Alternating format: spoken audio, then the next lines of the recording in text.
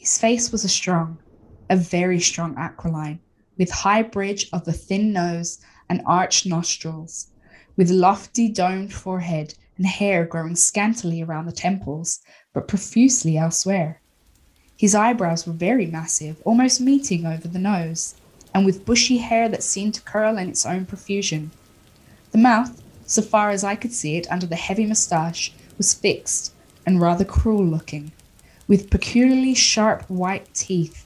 These protruded over the lips, whose remarkable ruddiness showed astonishing vitality in a man of his years.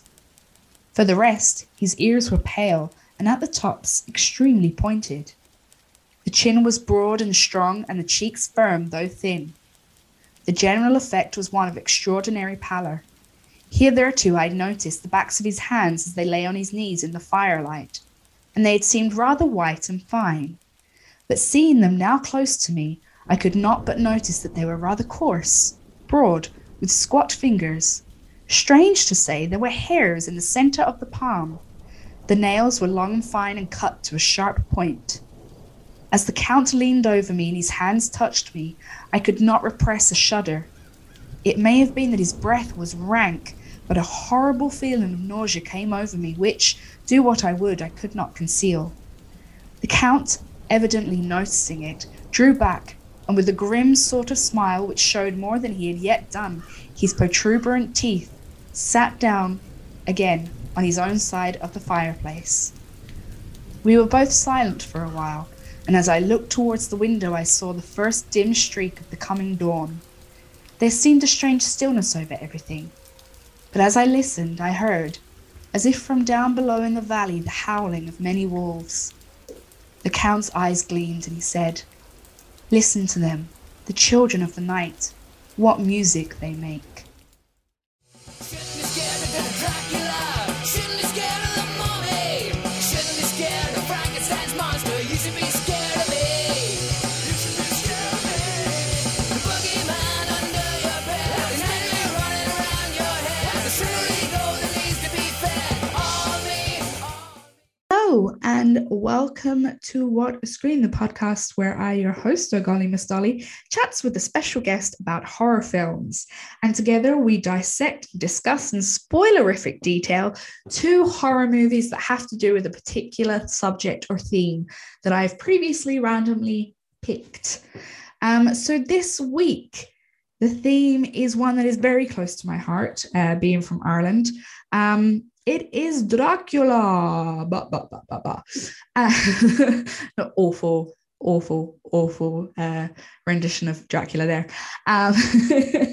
So it is an 1897 Gothic novel by Irish author Bram Stoker. And from its very small beginnings, it has now become one of the most popular pop culture icons of all time. Everyone knows who Dracula is and what Dracula is. And when you say Dracula to a person, everybody has kind of the same image of a very aristocratic Eastern European gentleman with a big long cape. And, you know, it's transformed from this Gothic novel character to a character that's been in countless numbers of horror movies and TV shows and children's TV shows like Sesame Street. We've got the Count, and you know, Count Dracula's even on a cereal box in the States. So I always think it would be really interesting to see what Bram Stoker would think of his character if he could see how big Dracula has become. So the novel was, as I said, written by Irish author Bram Stoker.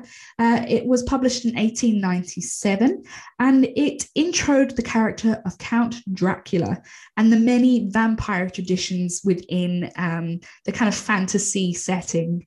It tells of the Count's journey from Transylvania to England. So we are introduced to the character of Jonathan Harker, who is a solicitor, and he travels to Transylvania to chat with the Count and help him purchase Carfax Abbey in Purfleet and to move over to England. Now, while there, Jonathan is trapped and held prisoner, and he is kind of assaulted by three of Dracula's brides who are also vampires. And then Dracula hops onto a ship and he kills all the crew and travels to England.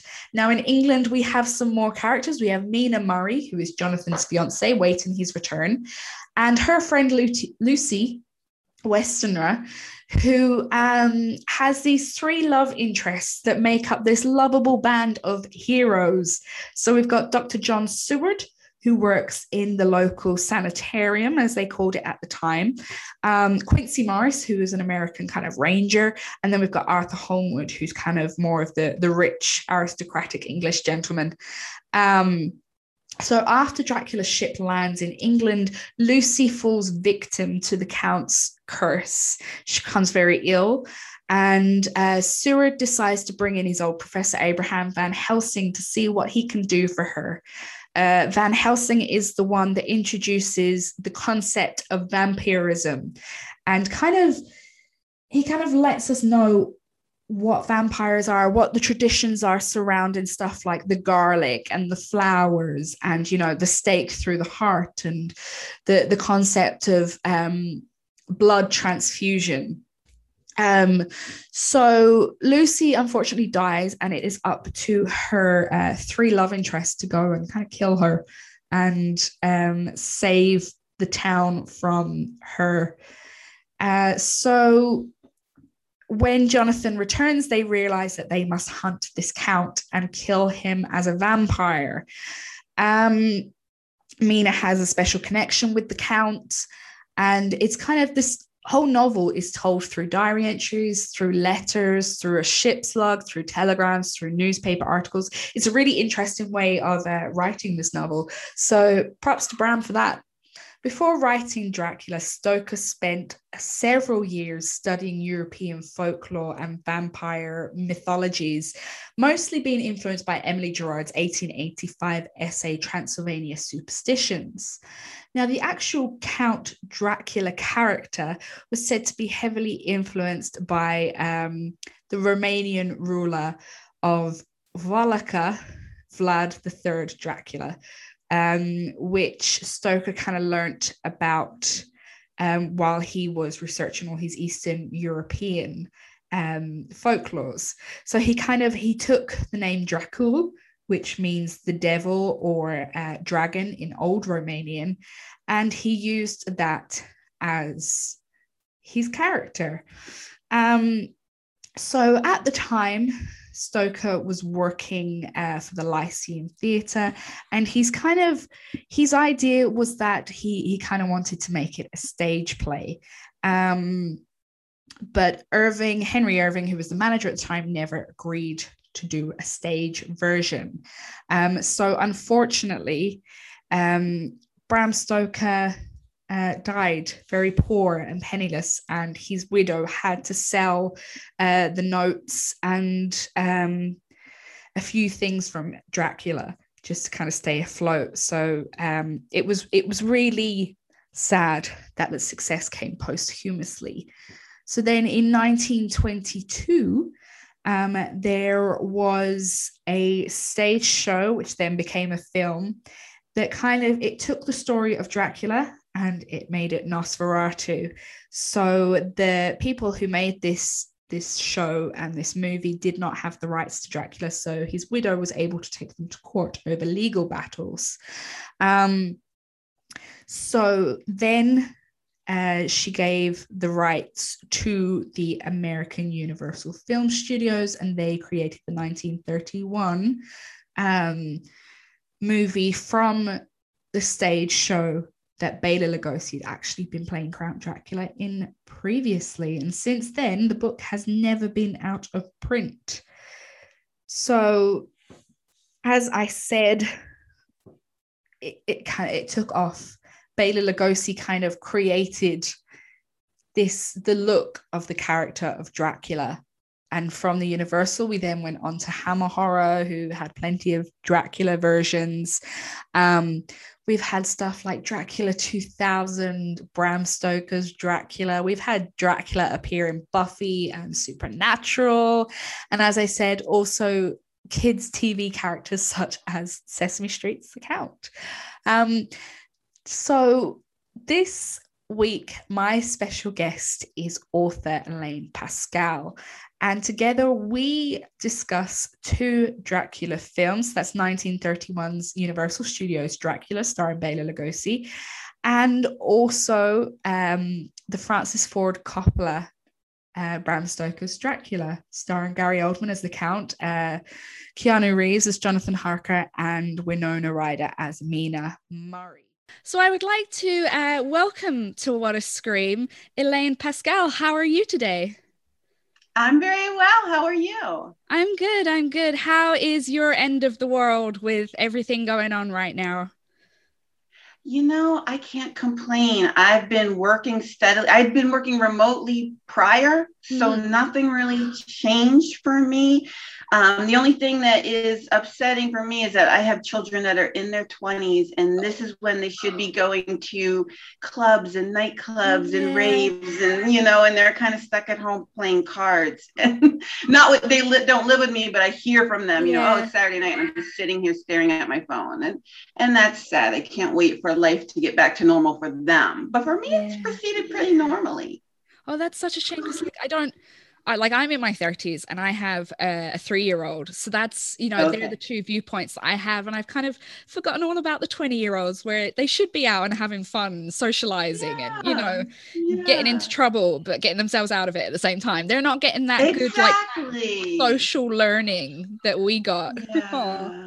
Yeah. I mean, I've always been an introvert. I love to just stay home and watch like scary movies with my cat. So like really for me, I'm like, this is fine. I've been preparing for this my whole life. Let's go. Yeah. You're like, I was built for this. So for anyone that doesn't know, would you like to introduce yourself and give us a bit of background on who you are? Sure. So I'm Elaine Pascal. I am a horror writer. I write mostly short fiction, but I do have some longer pieces out there. You can find out about my writing on my website, which is elainepascal.com, or on my Amazon author page or Goodreads author page. I also review horror writing. My area of love is the graphic novel. I really enjoy that. I also review horror films. So I have my niche. I really have my area where I am. And what got you into writing? I've always been writing. I've been writing before I knew how to write. I was, writing stories in my head, asking my parents to write them down. It's just always been, I guess, an outlet or just fun for me. And who are your biggest influences? I love Chuck Palahniuk, the Fight Club author. He's a gorgeous writer. In horror, Clive Barker was a big influence on mine when I was a teenager. Stephen King, obviously, you can't not mention him. Flannery O'Connor was a big influence as well. I mean, I'm constantly reading, and I'm constantly impressed and surprised at how many talented writers are out there, especially when I look at the horror films that are going to be released next year, and it's all a reboot of The Exorcist. Another Halloween, another Friday the 13th. I'm like, there are so many stories out there that would make really cool films. Yeah, that's what I do a little mini episode every week with my little sister, and we review films. And we were talking about Western remakes of Asian films and how it's really unnecessary in all these remakes. It's just really like, surely there are some great screenwriters out there writing amazing original films, and like, why aren't they being pushed? Like, why do we keep going back to remakes? It's so annoying. Absolutely. So we connected through the Women in Horror Month group. As a woman in horror writing, do you find that it is a bit more difficult to be a female author amongst such a boys' club when you think about it? when I'm trying to get things published, I don't feel any sort of stigma or any sort of differential treatment. However, there have been times when I've been reviewing anthologies. Like I reviewed a really cool werewolf anthology, and I said, hey, there are no women writers out of the 16 authors. That's strange. You know, that'll happen when there's this big imbalance often in collections and things, or when you go to conventions, and you know, it does feel like there's an imbalance. But personally, when I'm trying to publish things, I don't feel any sort of like, oh, you're a woman, I'm gonna, you know, this will be at the bottom of the slush pile. I don't feel that at all. I mean, it's strange, like when there isn't someone who isn't like a cis male involved in anthologies, as you say, because obviously Mary Shelley was the original sci-fi kind of writer. She created this amazing character and story, and it's just, you know, women almost invented the genre, you know, that kind of way. Like, and even Bram Stoker went back to a lot of the mythos from the female Gothic, you know, the female Gothic writers. That's right. From a century before him, with like the damsel in distress, all those kinds of things. You know, he pulled those into Dracula, so he was also a fan of those women writers. So how did you get into horror? What was your first kind of foray into it? That's what I've always written. I don't know. People have tried to talk me out of it. It's just what comes out. I've always loved it. I had a really kooky grandmother, as many of us have, that, you know, would read me ghost stories and scary stories and tell me, and we would love to try to scare each other. And I've just always loved it. I find horror to be incredibly cathartic. You know, when we're living in the world we're living in today, where things are so uncertain and so scary, I love to watch a scary movie and kind of release those fears, you know, go, they get really scared and get it all out. And so I've just always loved it. I've always, you know, when I want to relax and disengage from the world, I don't want rom-com. I don't want drama. I don't want to see other people like dying of disease. You know, there's enough of that in my real life. I want to escape, and horror is an escape. Yeah, I completely get it. At the moment, I am watching Fear of the Walking Dead. So I finished Walking Dead.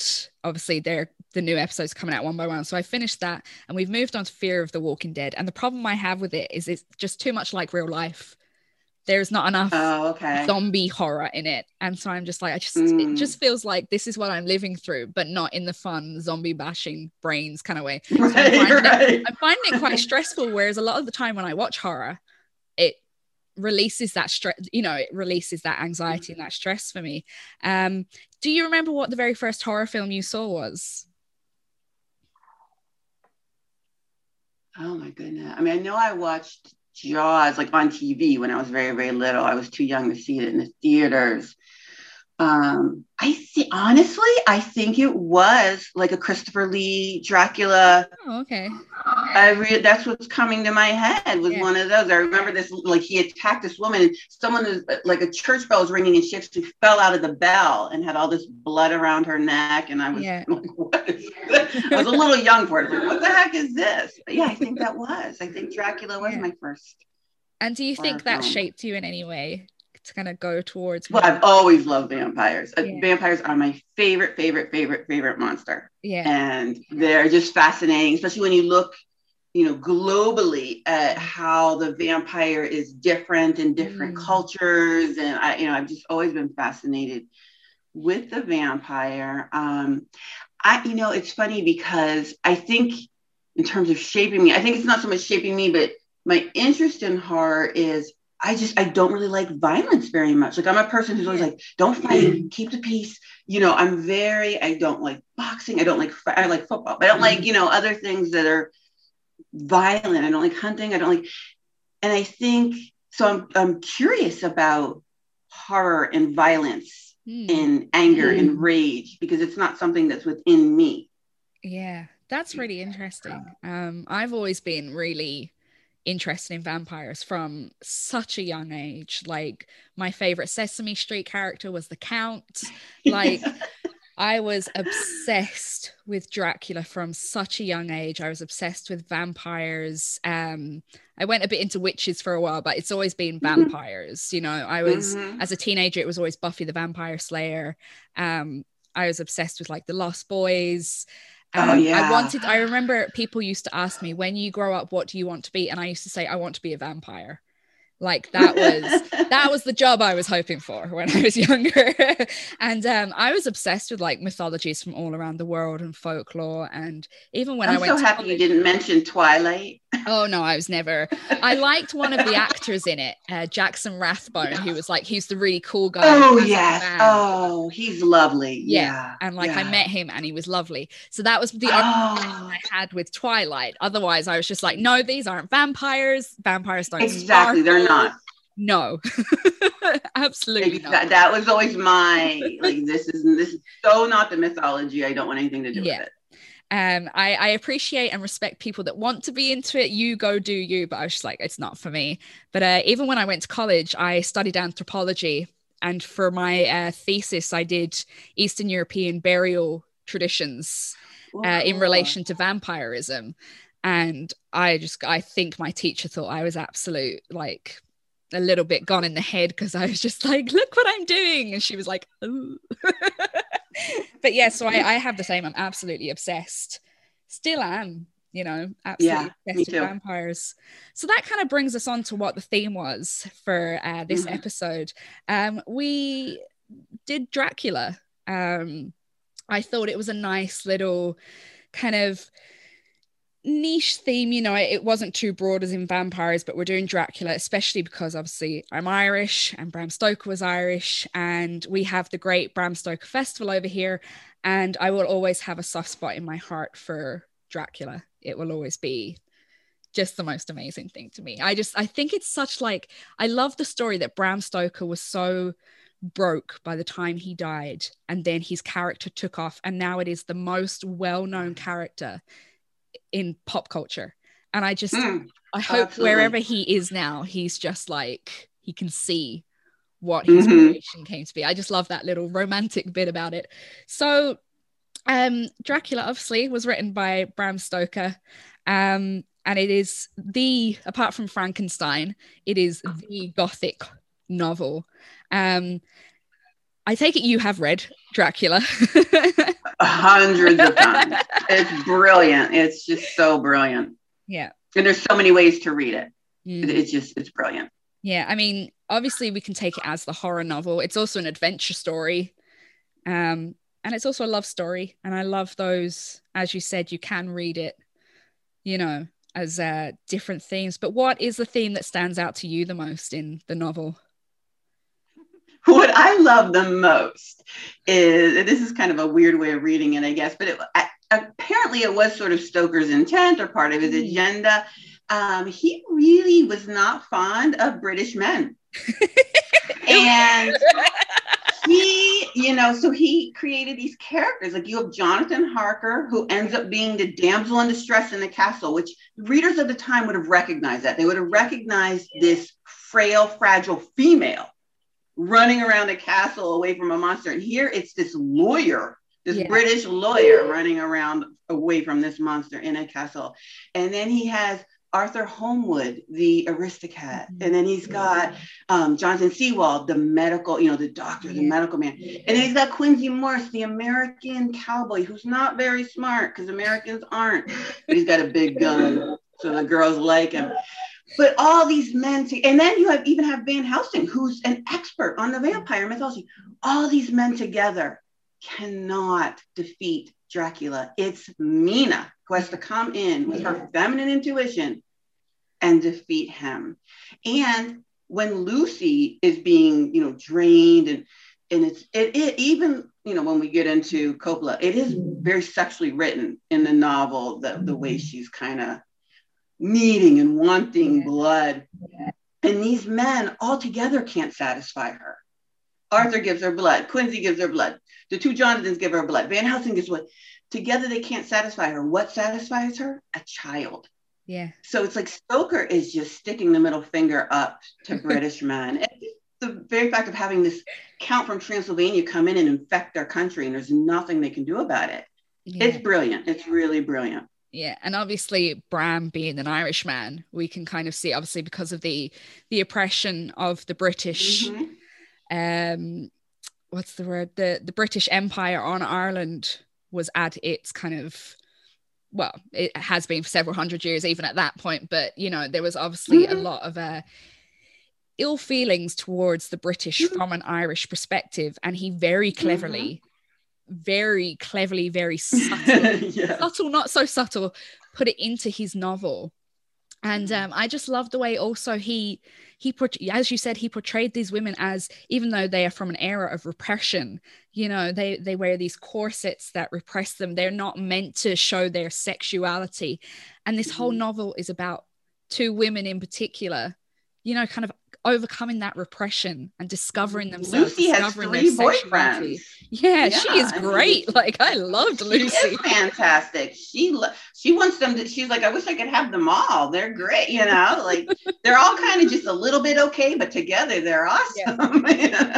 Yeah. And he really, I mean, you got to think about the time when he's writing. Freud's coming out. Like, there's a lot of different ideas about female sexuality coming out, and Stoker really is sort of seems to be on the side of women having sexual feelings and owning their sexual feelings. And it's such a, you know, he does these wonderful contrasts with the 3, whatever you want to call them, Dracula's brides or daughters, those 3 women that are in the castle. They've been called a variety of things, basically raping Jonathan and ruining his reputation, so that Mina has to sweep in and marry him and, you know, save his reputation.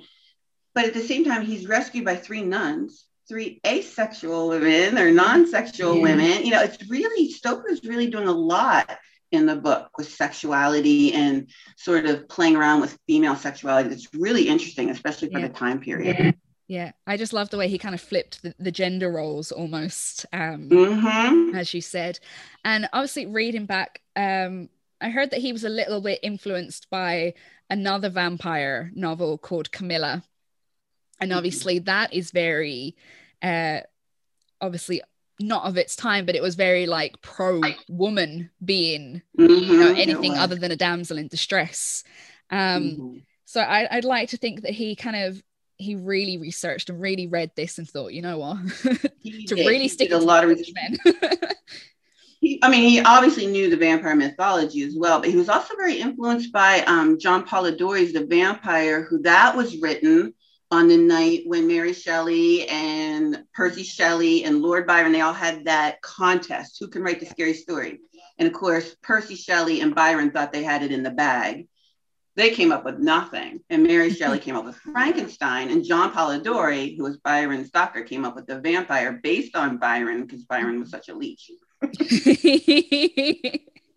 Love it. So obviously a lot of people kind of believe that Dracula is influenced by Vlad the Impaler, who was a ruler in what is now modern day Romania. But really, he kind of only just got the name from him, didn't he? Dracula, the Order of the Dragon, came from Vlad the Impaler. But yeah, I mean, we don't see him impaling people. And so just to set that record straight. Yeah. Not to say that I wouldn't like to go visit the castle in Transylvania. Oh, I would love to. That would be like my ideal honeymoon spot.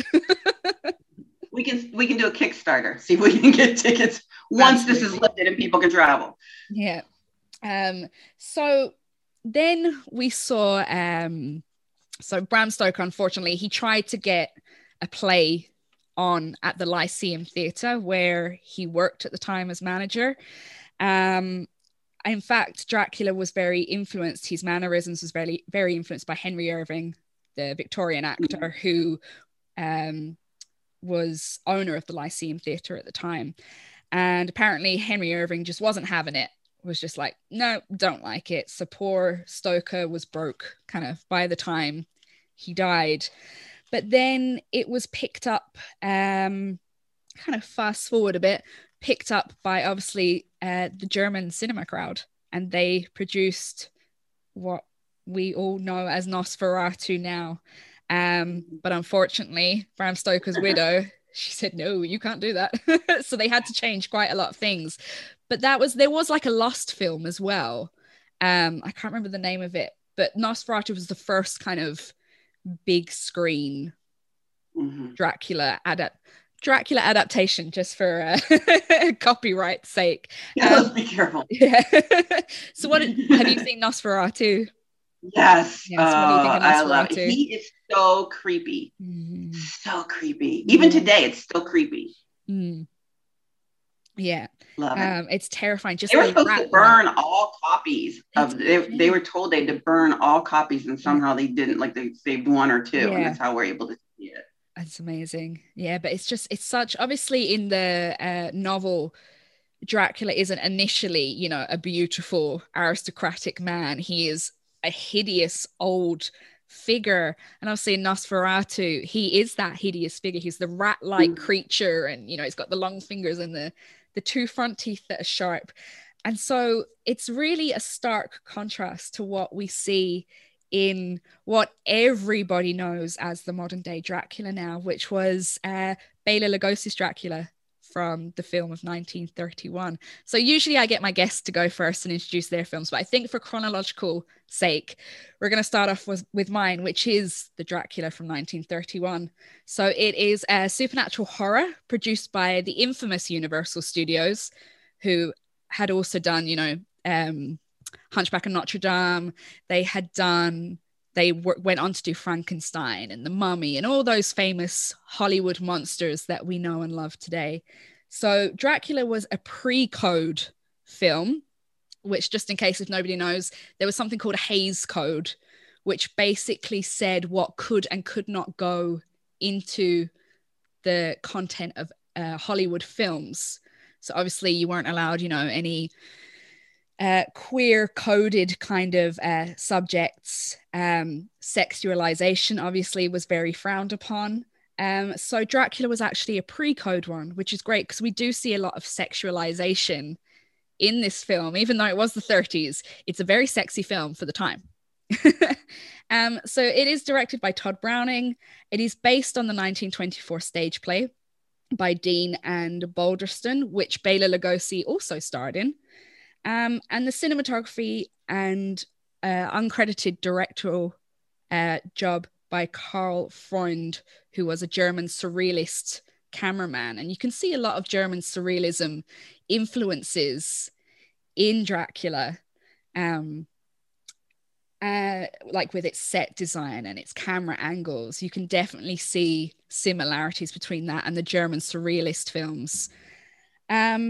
So it was the first sound adaptation of the Stoker novel.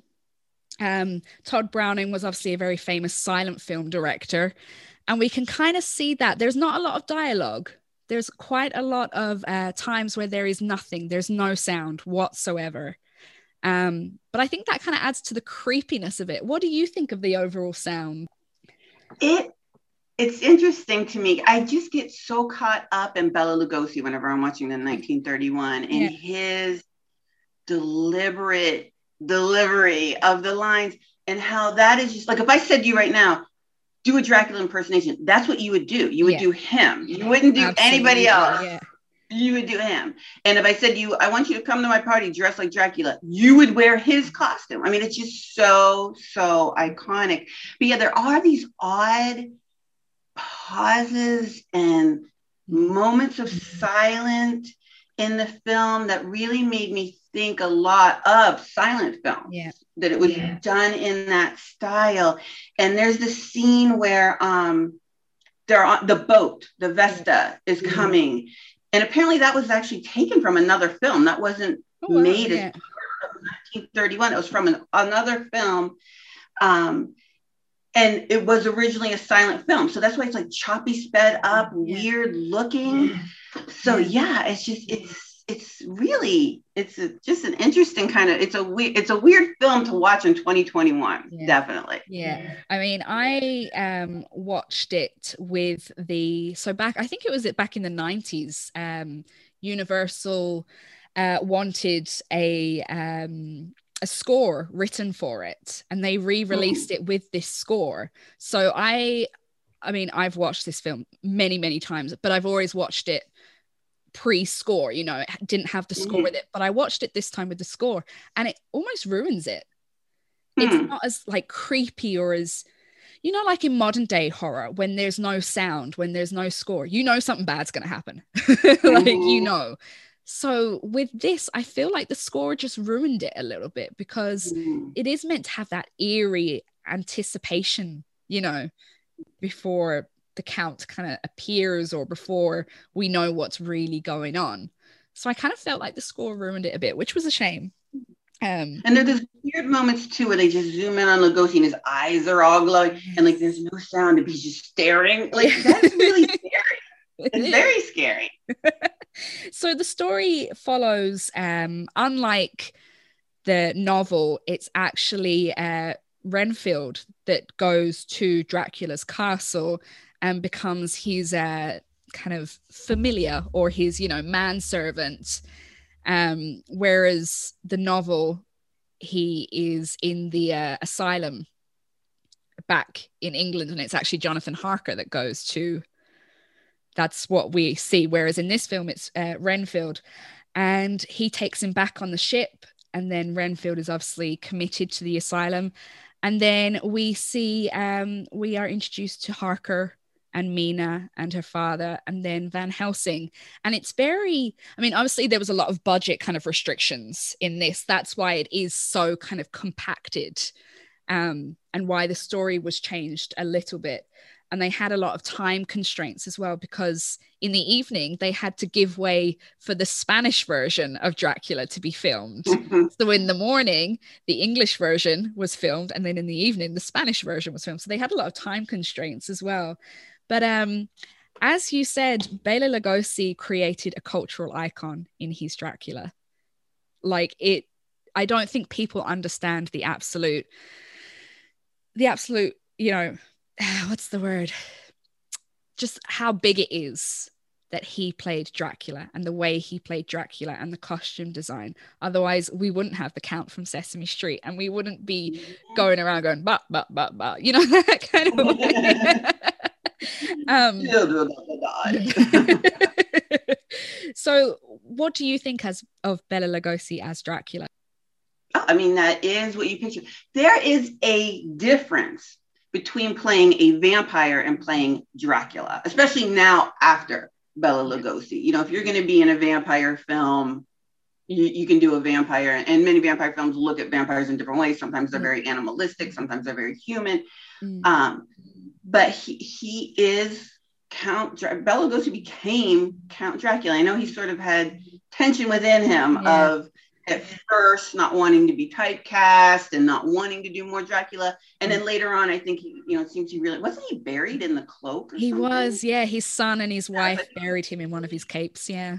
Yeah, he really began to embrace it. Yeah. And I mean, it's just, you can't think of anybody else when you think of Count Dracula. That's who it is. And you know, there are people that think, you know, his accent's a little too Hungarian to be Transylvanian or something like that. But I think it's great. I mean, he was a second language person. So he does have this odd cadence where he's not exactly stressing the right word in the sentence, but that just makes it really good. It makes it, again, creepier, and just shows that the foreigner coming into England and contaminating all of England. Yeah. I think he's just, he brought, you know, obviously before we had Max Schreck as, you know, in Nosferatu, he played the Dracula character, and he was very ugly, very hideous. Bela Lugosi brought the sexiness, you know. Without Bela Lugosi, we wouldn't have sexy vampires. You know, there wouldn't be, you know, vampires, even in folklore, they were always hideous corpses. They weren't these sexy, beautiful people. They were corpses, basically what we'd think of zombies now. But Bela Lugosi, he changed that completely. He was the sexy man coming in, stealing all their women. You know, he was just the voice, even the way he held his hands. I love the way he holds his hands. He's always, you know, like this. And it was just sexy, and it was dark and mysterious. And I think even as we said with Bram Stoker's novel about, you know, the repression of women's sexuality, when Bela Lugosi came out, you know, they said that women were like screaming and fainting in the theaters, but also were just like, you know, who's this? And I just love the idea. Yeah. I love the idea of that. And I love the way he changed Dracula to this sex icon. So let's talk a bit about the vampire lore that we see in the 1931 film, because they do introduce a few things. Obviously, at the beginning, we have the villagers' warnings. So, you know, they obviously know all about vampires. It is an old tradition, as it is mainly from Eastern Europe, from Central Europe, Asia. So they know all about him, and they know that at night you do not want to be going anywhere near a vampire. So we are introduced to the fact that a vampire doesn't like the day. And then we have... You give Renfield a crucifix. Exactly, make sure yeah. you wear this. Yeah, so we know that obviously Dracula doesn't like anything holy because he's born of the devil, obviously. And then we find out that he can also transfigure into animals, and we've got that amazing floppy bat. That to look so horny, like he looks like he's lusting after Lucy when he's outside. I'm like, what? How did they do that? That bat looks positively, you know, like he's ready to go. I watched their Universal put out a little kind of documentary, The Road to Dracula, a good few years ago, back in the 90s. And the person who was on there, whose I think father wrote the play, like the playwriter for the American version of the Dracula stage show back in the 20s. And they were saying that someone had to stand behind with the bat flopping it, but the string broke and the bat flew off into the audience. These people were screaming, and then they had to figure out how Dracula was going to like suddenly appear, because obviously he's got to turn from the bat into Dracula, and all the people were just like screaming because they thought it was a real bat flying into the audience. I love that little story. I just thought it was great. But yeah, we've got the amazing floppy bat, and looking back, it is, you know, looking back at our standards, it's like, oh dear, but that was probably quite terrifying at the time. I like to think. But and then we also have the fact that he can kind of talk to the animals. So like the wolves, we're introduced to the wolf lore around vampires. So what did you think about its depiction of vampire traditions and vampire lore? Oh, and they also had the mirror. Oh, that's right. Yes, of course. Cigarettes, and they don't see him in the mirror, and snaps, you know, yeah. that really convinces Van Helsing, especially. Yeah. Oh no, we have this vampire. I mean, I think they do a good job of it, and of sort of, you know, Stoker played around with it a little bit himself, but you know, sticking with the mythology, it is sort of what the Eastern Europeans thought vampires were. Now, in terms of sexiness, you know, the female vampires are sometimes considered sexy or beautiful. They can be alluring mythologically, especially like in like Asian cultures and stuff, but even some Eastern European. But you know, I think they did a great job of teaching audiences what a vampire is and sticking to the mythology. Yeah, of course, because this probably would have been most people's first introduction to the lore of the vampire, unless they had previously read or been to see the stage show of Dracula. But yeah, this was the first introduction to a lot of people. And I just think it's great. Like, I just love the fact that, you know, Bram Stoker's creation was brought to screen, and it was, it became a worldwide hit. Sadly, it was after he died, but I'm just like, oh. So would you recommend horror fans to go see Dracula from 1931? Absolutely. You have to. It's the foundation. You have to familiarize yourself with that one, and because it just informs so many of the future films.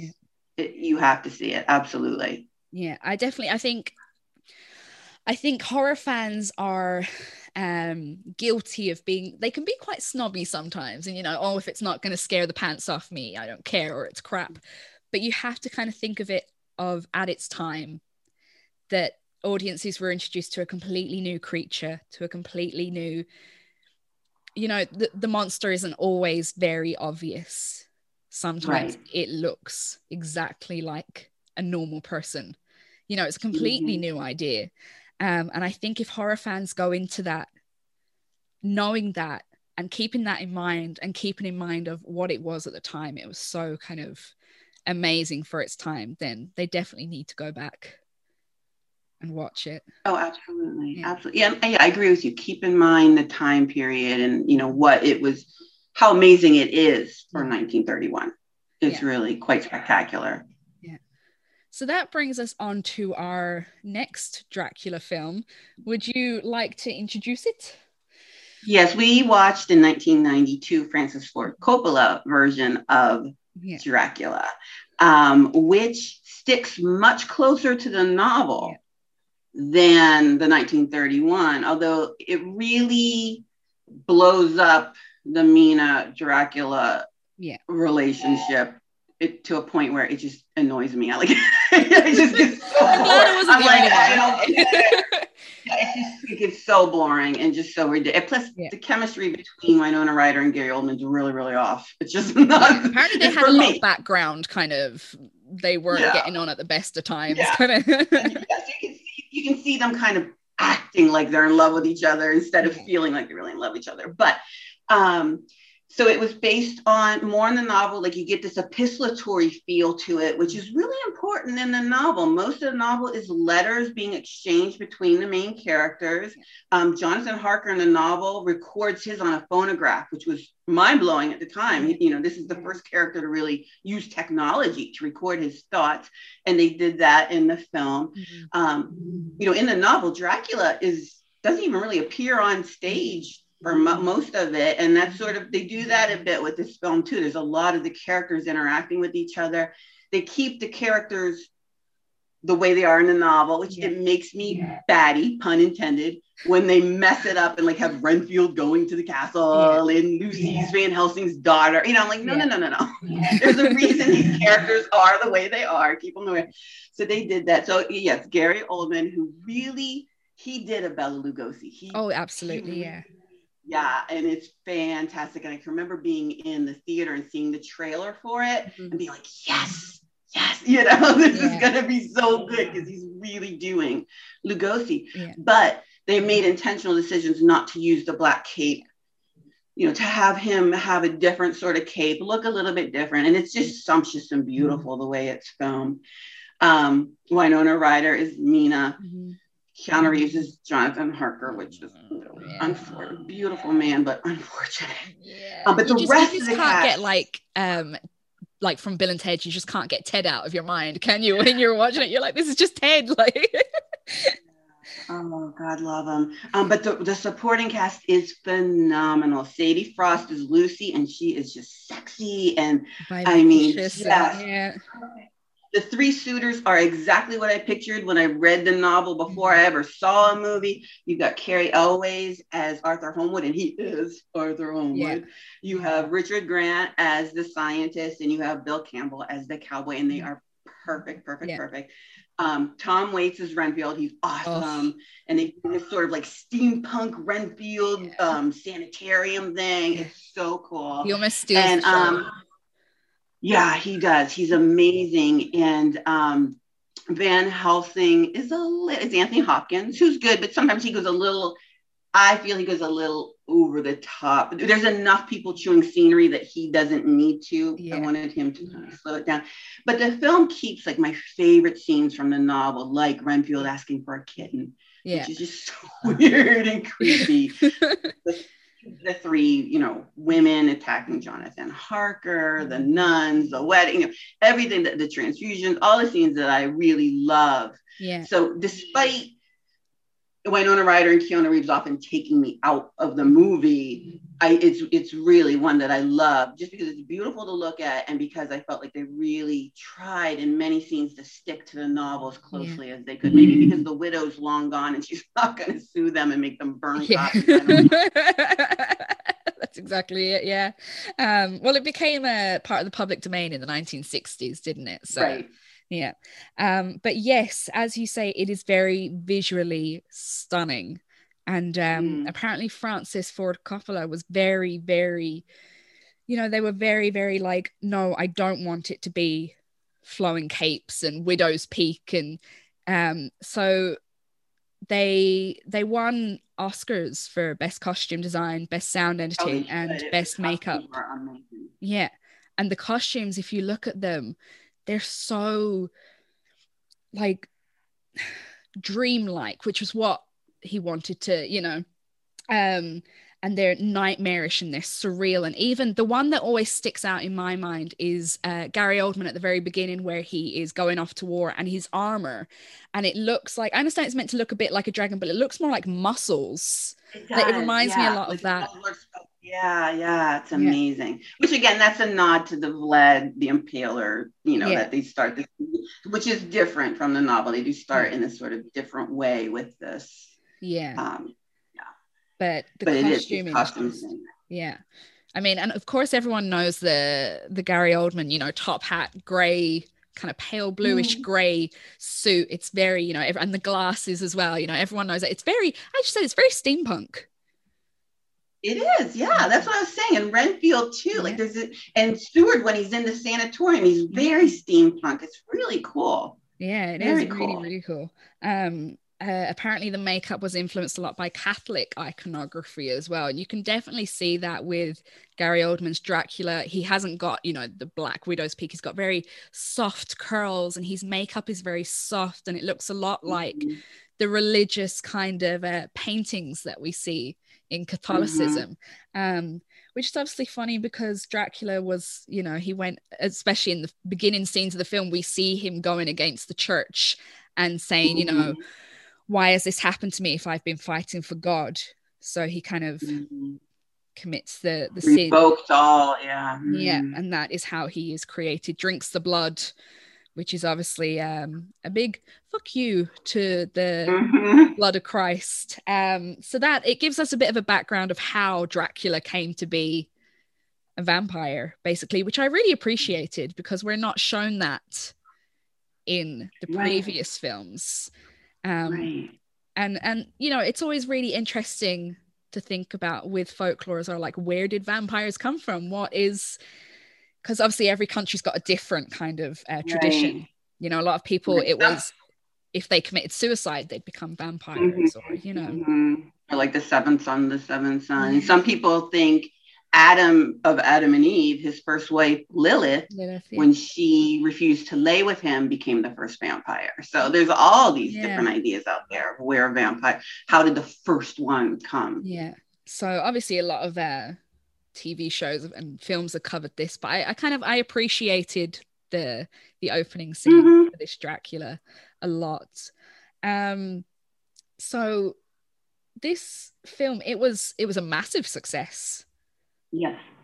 It grossed over $215 million and obviously won 3 Oscars. What were you you said that you kind of saw the trailer in the cinema. Do you remember how successful it was? Was a lot of people talking about it? Oh, yeah. Yeah. Everybody kind of, got really excited about it. I mean, it was beautiful. It was kind of loud too. And it ends with Gary Oldman going, ho, and this really loud, like demonic chuckle that, kind of gives you chills up your spine. And I can remember being really captivated with it. Like I was reading all the Entertainment Weekly articles about it. And one of the things I love about the novel is that the 3 suitors, despite competing over Lucy, and despite some of them even having feelings for Mina, they remain loyal to each other. They don't ever turn on each other. They're there for each other the whole way through. And apparently when filming Dracula, Coppola really wanted to portray, and you do get that vibe when you're watching the film, like, oh, these guys dig each other. And so I guess Cary Elwes, Billy Campbell, they would do all these little like retreats together and do fun things together to bond with each other, so that it was really obvious that even though they're fighting over these women, they really, bros before hoes. They've got each other's back the whole way through. Yeah. One character who I absolutely loved was Richard E. Grant's character. I just thought, because he was so tortured at the same time, and you really felt his pain of, you know, not Lucy obviously didn't choose him, and obviously there's little things to him perhaps having an addiction problem, and it's just he just plays him. I love Richard E. Grant anyway, but he just he's almost the breakout character for me. You know, I didn't really care that much for Mina and Jonathan and Van Helsing. I cared more about him and Lucy and the other two suitors. And I really loved the way that they weren't just cast aside as side characters to just further along the story. Like Francis really took care with those characters. And I think that's how Stoker would have wanted them to be portrayed. I think so. Yeah, I mean, Seward remained her loyal doctor despite her picking Homewood. Yeah. And I think they all did such a fantastic job of conveying that, like when she would be an invalid in bed and you know, like Quincy would come sit in her bed and she would go, kiss me, Quincy. You know, like the pain on his face of like, I just want to scoop her up and kiss her and love her, but she's not mine anymore. You know, it just really, they did such a great job. Yeah. And especially, I love the way Lucy was portrayed as well. Her costumes were fantastic. Like a showgirl's dream. They're just like, no wonder they won Best Costume Design. I think it was just alone for her costumes. And I just love the way, because she is such a vivacious character and they portrayed that. You know, thank God. Sometimes she's such a stick in the mud in the movies. Yeah, I mean, she's writhing on the bed and having sex with like the wolf-like Dracula, and then the scene where they go to her crypt, and she's not there, and she comes walking down with the baby, and she's almost in like a bridal. I mean, it's just amazing. Yeah. And she, especially in this film as well, as in the book, she is the embodiment of female sexuality and not being repressed. Even before she's made into a vampire, she's very like, you know, she might be of the aristocracy, but she does not care. You know, she will be who she wants to be, and she will express it how she wants to express it. And I love the way that the film didn't shy away from that. No, and Stoker really made that very clear when after Lucy died and children were being attacked, the children would say, oh, it was a Belufa lady. She had red lips, like basically a prostitute. They were confusing her with a prostitute. So he was very clear about there's a real sexual part to this. And she's, you know, kind of beholden to her sexual lust. Whereas in the 1931, Lucy's the woman in white. Yeah. Which is not... Yeah, not at all. Nurses wear white. What are we talking about? Yeah, so as we've said before, this Dracula is a bit closer to the novel and a bit closer to the themes and the kind of messages that I assume that Bram Stoker kind of wanted to convey. So would you recommend this film to vampire and horror movie lovers? Yes, I mean, it's what I in my pay my bills life, I'm an academic, and I've taught many courses on vampires, on monsters, and you know, for a while I had the Twihard girls who would come in and say, Edward Cullen's a man. And I was like, no, you need to watch Gary Oldman and 30 Days of Night. Yeah. That's a vampire. You know, I was trying to give them these other vampire films and say, no. You know, this is what vampires are all about. And then they would come back and say, oh my gosh, okay.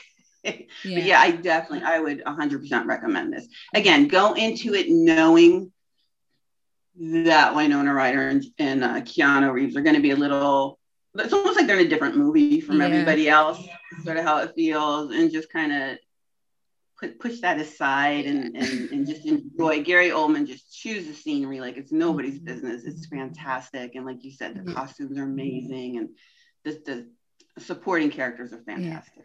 Yeah. I just like the way as well. Also, you know, we said that back in the 30s, Dracula kind of introduced everyone to the theme of Dracula. Whereas I feel that the 1992 Dracula almost did the same, you know. I mean, obviously we had like the 80s vampires, and that was all about, you know, modern teenagers, young people, rebelling, that kind of thing. Whereas the 1992 Dracula really brought it back to its roots and introduced a whole new generation to the Gothic, you know. And I think that's why it's quite an important film. And I really appreciate the way that Gary Oldman did, because he's already said that Bela Lugosi was his favorite Dracula. And I really like the way he paid homage to him. And I especially like the way they kept in the line, I don't drink ... wine. I remember being in the theater and being like, oh my God, he does it Children of the Night too, but that wine one is so good. Yeah. So good. So out of the two films, which one would you pick over the other? I think I have to say the 1992, probably just because I can sit through it more times. It just, I really do love it. You know, like I said, I love the Three Suitors. I love Lucy. I love Renfield. It's just so amazing. I love that they really tried to be faithful to the novel as much as possible. Not a fan of the love never dies and I crossed oceans and time to be with you nonsense. You know, at that point I'm like, okay, come on. One thing though, I think I just want to touch on what's always sort of weird to me in the Dracula, and I can understand Stoker doing it because he's from a different time, but in all the Dracula films, he dies very easily. Yeah. Like once they find him, it's like, boom, gone. Which is sort of for a horror film strange. We're used to the guy, you know, he comes back, he keeps coming back, you can't kill him.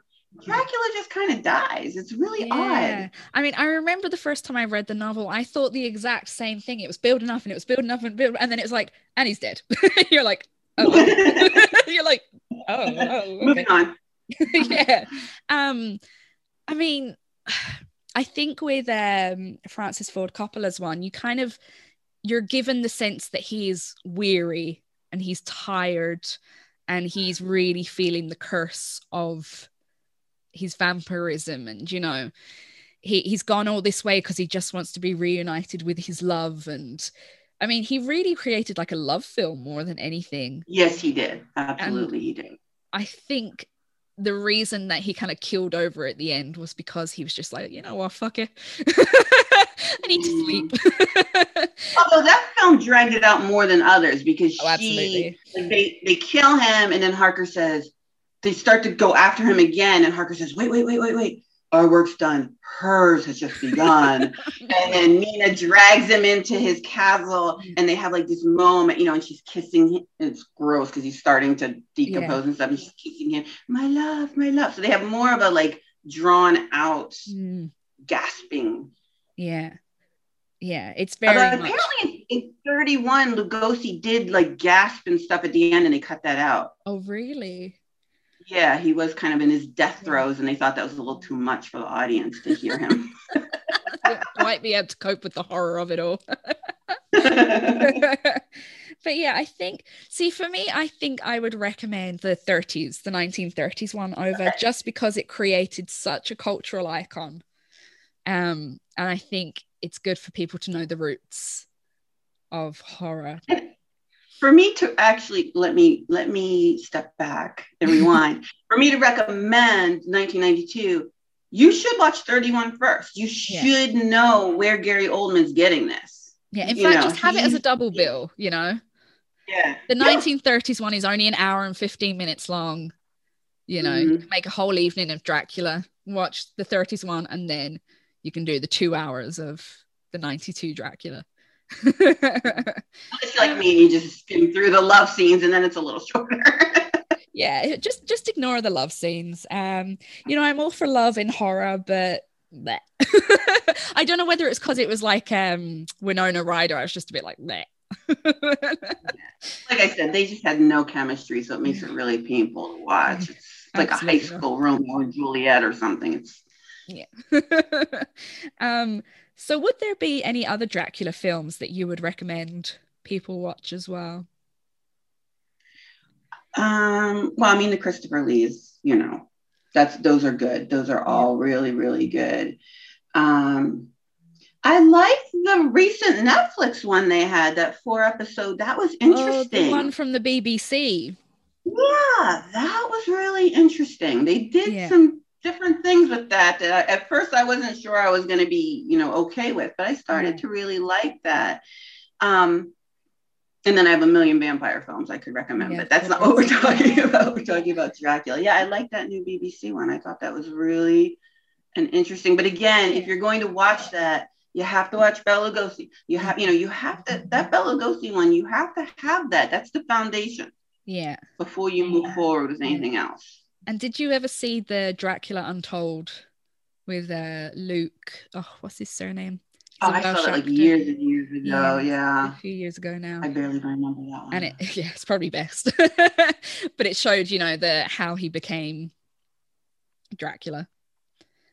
What I do love is the What We Do in the Shadows film and TV series, where they have like the Nosferatu vampire, they have like the Prince Vlad vampire, they have like all the different kinds of vampires. It's so funny. If you are a vampire fan of vampire films, that's for you, because they do a takeoff on all of them. It's really I love clever. that. Yeah, the bit where he goes down to the Nosferatu character's coffin. And he's like crunching on all the chicken bones and all this. It's hilarious. It made me laugh so much. It makes me laugh all the time. But yeah, the Dracula kind of franchise. I always think that perhaps we had like the 30s Bela Lugosi, we had Christopher Lee, and then Gary Oldman. And there hasn't really been anyone to make another pivotal Dracula that you can really be like he's part of the tradition of Dracula. There hasn't been anyone since Gary Oldman, which is a shame. I agree. Hopefully we'll get that in the future, or maybe not. Maybe we should just put Dracula to bed or back to his coffin even. Put a pin in it. Yeah. Did you ever read the Dracula sequel book? That woman wrote? I can't remember. It was like Stoker's great nephew or something, I think. Oh no, not that one. No. I can't remember what it was called. I'm just going to look it up. I read it when we went into lockdown this time last year. I went to my library and got out a load of books and I read it, and it carries on the story of Mina and Jonathan and their son. Oh. Yeah. So they named after Quincy. Yeah. Yeah. I mean, you can read it. It's not good, but because it goes more into the love story of Mina and Dracula. Yeah, so it's a bit wishy-washy, but it also introduces Elisabetta, who is obviously Dracula's wife in the 1992 film, but they have her as Elizabeth Bathory. Yes, of course they do. Yeah. The other most famous vampire that we have. It is called Dracula the Undead by Dacre Stoker. I'll read it and take it with a grain of salt. Yes, do. Yeah. Take it as just like, one of those kind of cheesy romance novels that people read, a bit of light reading.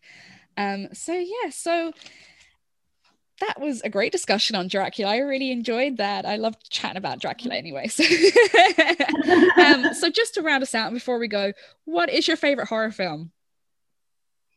See, now because we're talking about vampires, I do want to say 30 Days of Night. I just think that is an amazing film. It's one I watch constantly. Yeah. I love the vampires in it. They are scary. They are scary. And it's just, I think that's probably one of my favorites. I think just because I have vampires on the brain right now, but it's probably one of my favorites. Was it a graphic novel first? Yes. It looks like a graphic novel. The way it's filmed. It's filmed in a really interesting way. Yeah. And I love the way it just turns it on its head that, of course, why wouldn't vampires take over towns that are in darkness for, 30 days of the year? Like, it makes so much more sense. It's just fantastic. Yeah, anyone who hasn't seen it, you need to see it. Like, it's a great film. The vampires, they're not as sexy, but they're scary. So scary. And they're very violent, very animalistic. They will just rip you apart. It's very scary. And Josh Hartnett is brilliant in it. Oh, he's so good. Yeah, I know a lot of people think of him as like teen heartthrob, but he's actually he's got such acting chops on him. Like, he's great. Well, he was also in the Penny Dreadful series where he was actually like the Quincy Morris character. Yeah, I think I've only seen the first episode of the first series. Yeah, he's sort of the Quincy Morris. He's the cowboy. So you'd recommend Penny Dreadful? Oh yeah, and when you want to talk about costumes, When we were watching that, I said to my husband, I said, if I could be an extra on any set, anywhere, anytime in the world, throughout the history of time, it would be this. There's a ballroom scene where they're all dancing and they're in the most beautiful gowns I've ever seen. They are so exquisite. So the detailing on them. I would just love to wear one of those gowns just once. Just for 5 minutes, just try it on. Yeah. I love films that make you feel like that. You're like, I just want to wear that dress. So what is the scariest film you've ever seen? I've had so many that, it's funny. I have some that I remember watching Children of the Corn and being like, this isn't scary. And then having nightmares the whole night about it. The Strangers scared me. I just that whole, why? Because you were home. Like, oh no, come on. I'm always home. I'm the one who's gonna be me. Yeah, I'm trying to think. Just things like that just really, they just stay with you for a long time. It takes you a couple nights to turn that light out when you're going to bed. Yeah. What about you? The scariest film I've ever seen. I don't know. I mean, when I first saw The Exorcist, that is my favorite horror film. When I first saw The Exorcist, that kind of creeped me out a little bit. There's a film, an Irish film called The Devil's Doorway, which is great. Definitely recommend it. It's very creepy. It's set against kind of a very dark part of Irish history. I don't know if you've heard about the Magdalene laundries.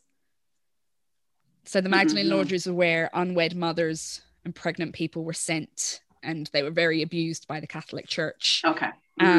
So very dark, but it's set against that, but in a really respectful way. But it's still scary as hell. It scared the absolute bejesus out of me. But I don't know, I think that's such a hard question, especially nowadays, looking back. Obviously back in the day when I saw a horror film when I was very young, I was like, oh. Yeah, like Friday the 13th freaked me out when I was a kid. Now I watch it. Freddy Krueger was scary when I was a kid. But now I don't know. See, I even watched Martyrs the other day, and apparently that's meant to be, the most fucked up film ever. And I was just like, So I think it's hard. I think I'm still searching. You developed an immunity. You do, yeah. You become really desensitized. And I think I'm still searching for that film that freaks me out. It's like a journey for me. Oh, Blair Witch freaked me out too. Yes, actually. That would probably be one of the films that freaked me out. Yeah. Especially it took me the end a long scene. time to the very final scene. I had nightmares about that for days and days and days after. That definitely made me go, whoa. Yeah. Thank you so much for it's so much fun. Yes. I always enjoy chatting about Dracula, and I love it when we've got like a novel or literature as the root and the background, and I just love doing that. I just love it that somebody else wants to talk about Dracula, because the people around me are like, enough about Dracula, we know. It would be great if we could do a Gothic literature series. Oh yeah, an idea. That's so we could do Frankenstein next. I think yes, very good. Yeah. Okay, so thank you very much. So that was my chat there with Elaine Pascal about Dracula and 2 Dracula films. So that's 1931's Universal Studios Dracula, starring the great Bela Lugosi, who was perhaps the Dracula. I don't think there's anyone else who can really hold a torch to him. Sorry, Christopher Lee fans, but nah. And then we have Francis Ford Coppola's Bram Stoker's Dracula, starring Gary Oldman as the Count, who took a lot of inspiration from Bela Lugosi. So as always, if you have any ideas about this week's subject, if you think there are better depictions of Dracula, or if you think Dracula isn't really all that great, get in touch with us over on our social media. So that's Instagram and Facebook, What a Scream Podcast. We are also on Twitter, What_Scream. And then We are also on Letterboxd, so you can keep up to date with what films are coming up. So nothing gets spoiled, and you can kind of do a watch along, and it's all fun. And then also you can get in touch with me. Perhaps would you like to be a guest? Do you think that you have enough expertise on horror movies to come guest with me and chat horror movies? I'm always welcoming everybody to come be a guest on this, no matter what walk of life you're from. So email me at whatascreampodcast@gmail.com, and don't forget to also check out the mini episodes that go up every week. They are review episodes with my sister Neve, and we chat about and review films that have recently been released or might have gone under your radar. Last week, we did a film called Violation. This week is Saint Maud. And we have a good few films coming up as well. So as always, I hope you are staying safe and you're taking care of yourself. And as always, stay horrific. Goodbye. Shouldn't be scared of Dracula. Shouldn't be scared of